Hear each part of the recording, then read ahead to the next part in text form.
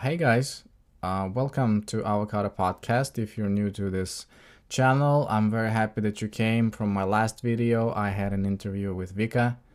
Why am I talking so fast? Where am I going? I'm not in a rush. I'm just chilling. I think it's the video. Video is something that I worry about because I'm looking at myself and I'm like, am I looking good? Am I like, how does this look? What about this angle? And how is the light falling on me? There are many factors that I have to worry when I record a video, but since I figured out how to do it, I feel like I gotta step my game up, and this is what I'm doing. I'm stepping my game up. I'm doing the video thing. But if you're enjoying the audio version, let me know, and perhaps I would do an audio in the morning and a video in the evening. And this is how we're gonna roll. Just content provider all day. That's what I'm doing. Oh, by the way, if you don't know what I am a person and half person, half cat.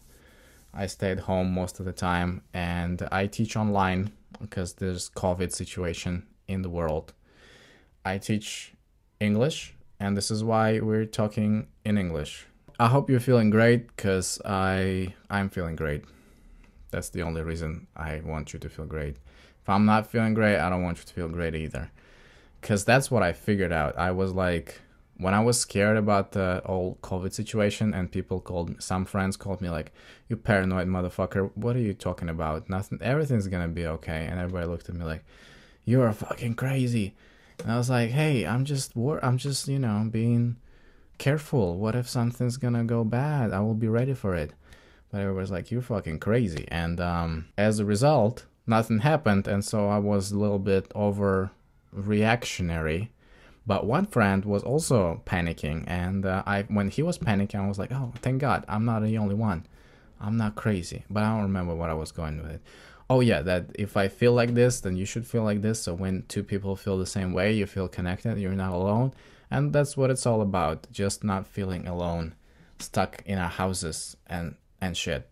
I wanted to talk a little bit about the interview that I had with Vika, because if you saw it, if you haven't watched it, go check it out again, leave a like, and if you have, tell me what you think.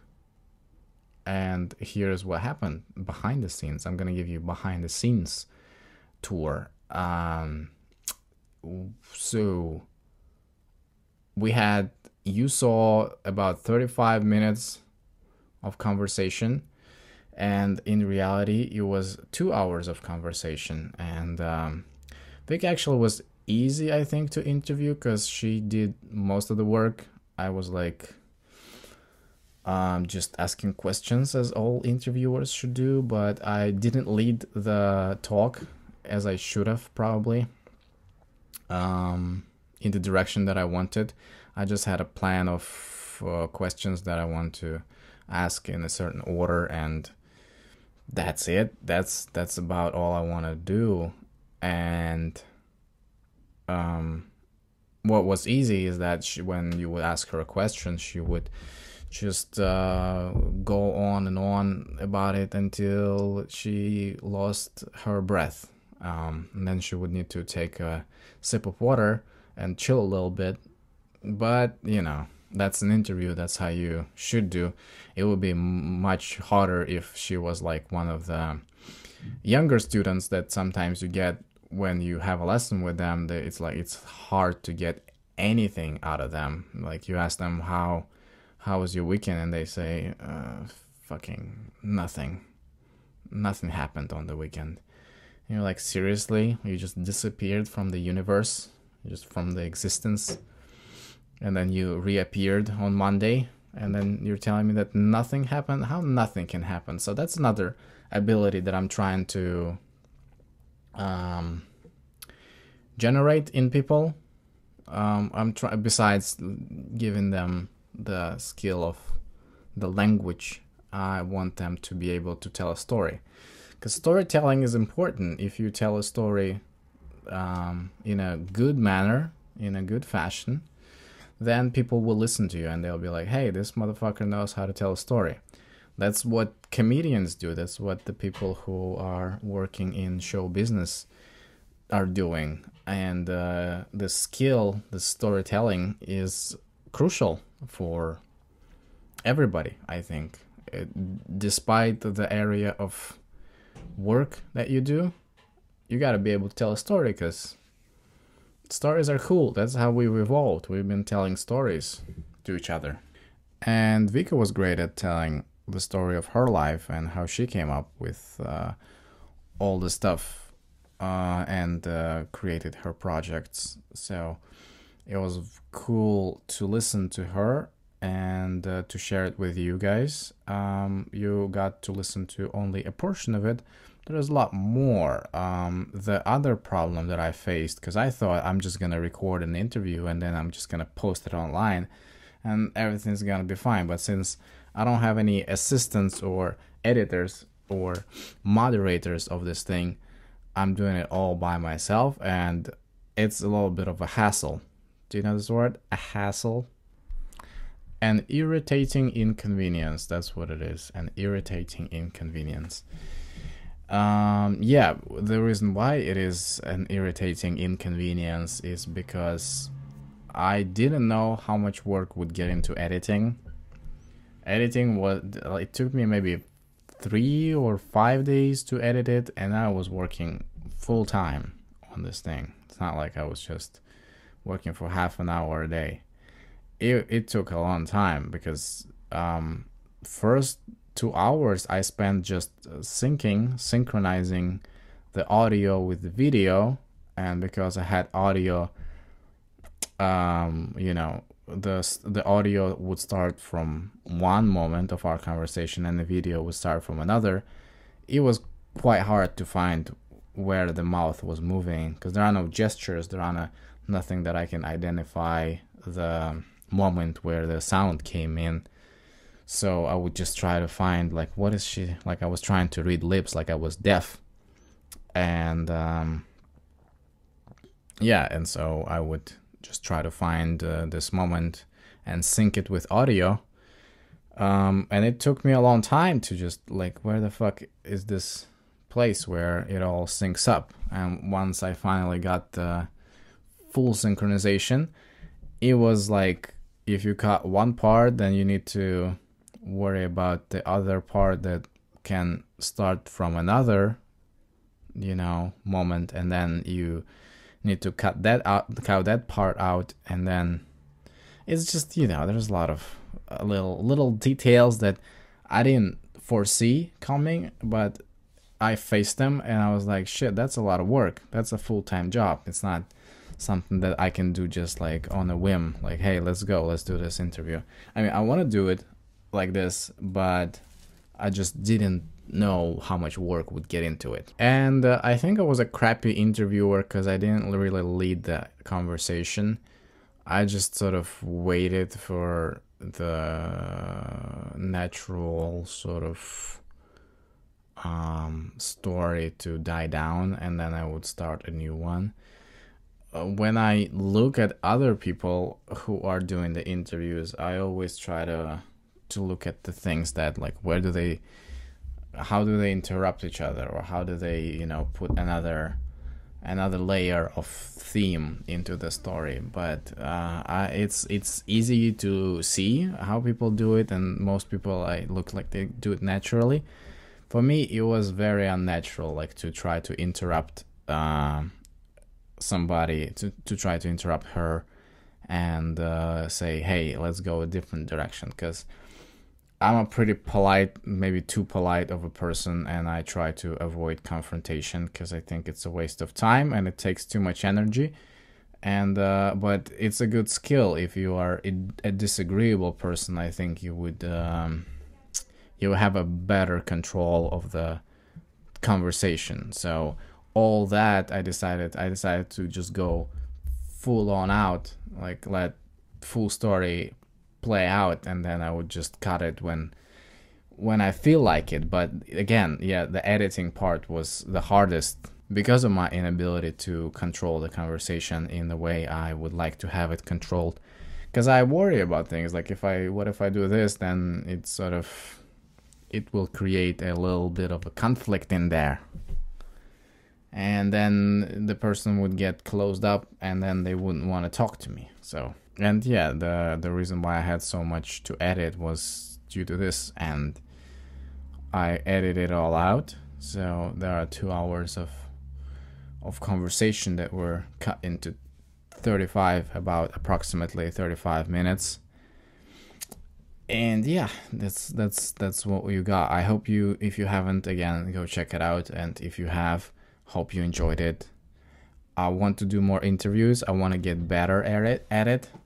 So what people have been doing since the beginning of time, they have been, aside from surviving, they've been trying to express themselves. And I've been wondering what expressing yourself, what's the evolutionary reason for need to express yourself, if we can call it a need, because I don't think that there is such need, because it's not really basic. You don't really need it to survive.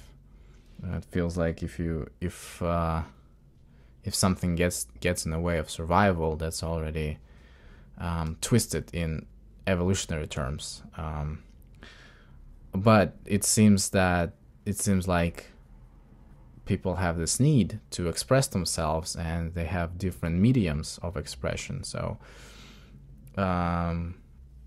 the music and the paintings and the sculpture and the films and books and literature and so on. There are so many means of expression, and all of that exists on the spectrum of time and culture and preferences of people, and it evolves slowly. And so now we have this sort of thing that you can express yourself with. You can just record yourself and share your thoughts with somebody, and then post it online and let others critique it or listen to it. Which is why I have this background behind me, the bookish background. I wanted to point out how a written word is different from a spoken word, and how one medium is different from the other. Yeah, so looking at me may be different from listening to me, but if you're looking at my writing, that's a completely different thing.